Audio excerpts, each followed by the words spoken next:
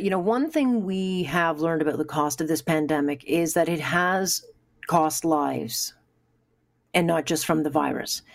And we also know that those suffering life-threatening health challenges have been pushed to the side.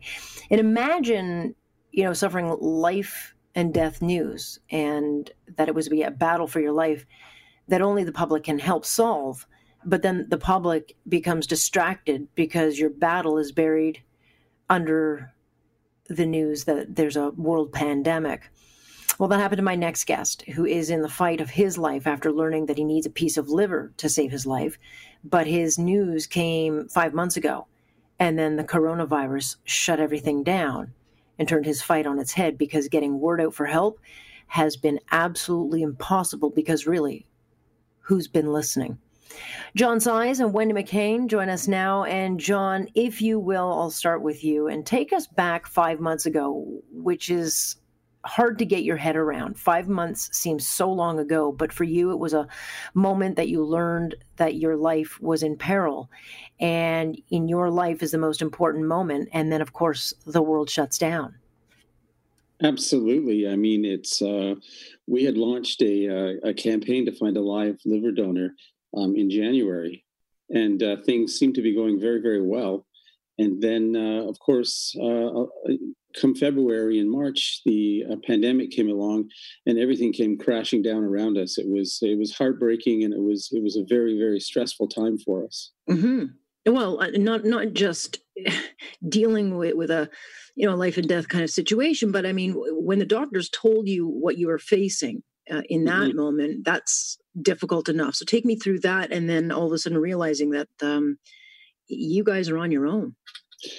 Absolutely, because when we first launched the campaign, there was optimism. My doctors had said, "Listen, your chance of getting a liver is going to be through a live donor, because there simply aren't enough deceased donors available for all the people on the list, and you need to take your own initiative to find this." So we said, "Great." And then all of a sudden, everything just slowed right down. The hospitals directed all the resources towards COVID, and a lot of the elective surgeries and some of the transplant work was just it came to an end. So it was tough for us. It was very stressful, and I mean, when your life's on the line, it's not easy. I mean, this all comes crashing down all around you. It's not just the pandemic pressure from the pandemic and the social isolation. It's my life has to be saved somehow, and this is completely set up a blockage for it. I mean, you guys are both in the media, so you're pretty savvy to the ins and outs and how things work, and so you've kind of got that knowledge behind you. But at the end of the day, Wendy, you're a wife, mom, I mean, your partner. It's got to be pretty daunting to have to go through this, which at the best of times during this thing has been hell. That's right. I mean, we're fortunate that we do know how to build a website and how to talk about things that matter on social media and how to reach people.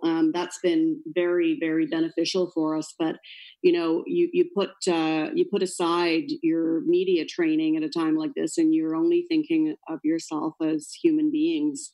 So while it's been helpful, and I mean, we can't thank you enough, Alex, for contacting us and giving this opportunity to tell John's story. And we have been overwhelmed by the kindness of many people. But I kind of think that in the middle of the pandemic and with the protests in the U.S., etc., people are looking for a way to be kind to one another. They're looking for opportunities to show kindness, and I'm really hoping that John's story will resonate with them, and that some good person will step up and want to save his life. Well, sadly, I mean, a lot of stories like yours, John and Wendy, have gone by the wayside because of this pandemic, because it's just been so overbearing on the headlines. And I think, the question of, is the cure more costly than the disease? And we may not know through data for a long time of what we paid for this, rightly or wrongly. But in many ways, I think we have actually paid a dearer cost than necessarily, because people like John have been put on the sidelines. Those with heart problems have been put on the sidelines. We know people have died because they didn't get the treatment because everything was put towards COVID. And we also know that transplant activity slowed down significantly through the Toronto University Health Network because everyone had to take this wait and see approach. And it puts you further behind than you can afford to be.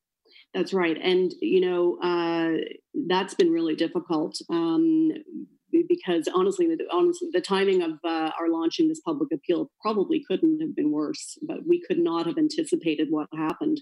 And we were devastated when hospitals started to stop other procedures and focus all of their attention on COVID. I mean, we understood in the beginning because no one knew the extent of how many resources would need to be directed to COVID patients. Mm-hmm. And that's understandable.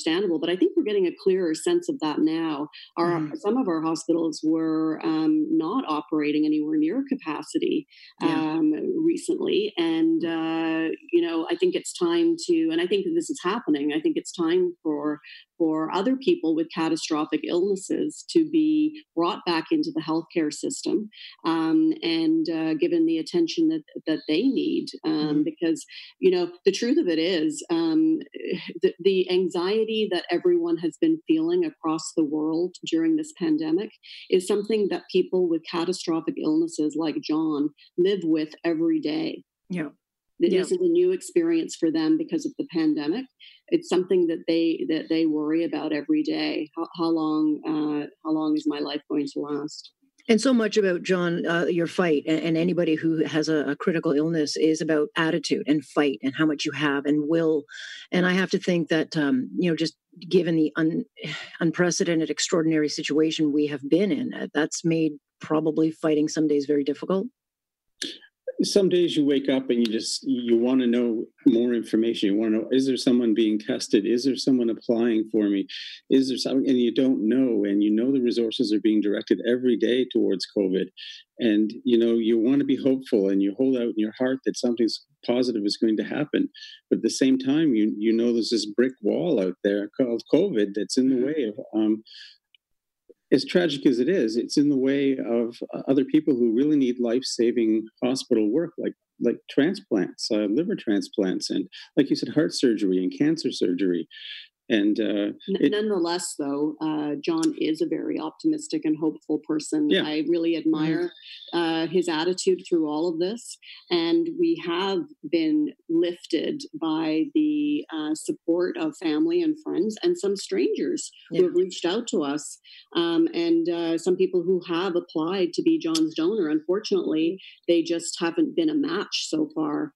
But we have to stay optimistic. That's living in the moment and, remembering your gratitude. It's John's birthday today. Happy birthday to you. Yes. Thank you very much. So let's get you a liver for your birthday. But who is the match? I mean, province-wide will get the message out, but who is your match? Who do you need to come forward? I need someone who's A positive or A negative, O positive or O negative. And preferably, someone who's a medium build. They don't have to be, they can be small or large. It doesn't matter as long as they're in that ballpark area. They have to be generally under 60, in good health themselves. And then, as John mentioned, the two blood types, A or O, positive or negative, will be compatible with John. Then the donor goes into hospital and has some testing. They want to make sure that the donor is a match in terms of their anatomy, but also that there would be no risk to the donor, so that they screen heavily MRIs and etc. to make sure that the donor is never put at risk. They've never lost a donor in the history of the transplant program, and they want to make sure that continues. So the testing can be done. It's done at Toronto General Hospital. And it can be done in a single day.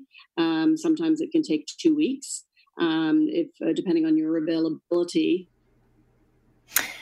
And we got a cutoff there, unfortunately. But look, it is as simple as checking out your blood type. And if you think you're a match, just give the hospital a call, the university transplant. You can get them the information.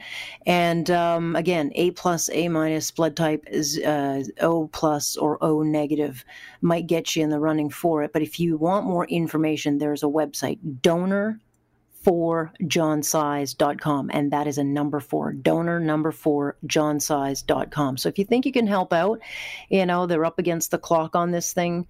It's time that, let's crush the COVID wall and get John to his 59th birthday. But if you think you can help, small piece of your liver, that's all it takes. Your liver's such a great organ. It's the ultimate organ because all you need is a small piece for John, and then you get yours back, and then it totally regrows itself. It's just a funny little thing.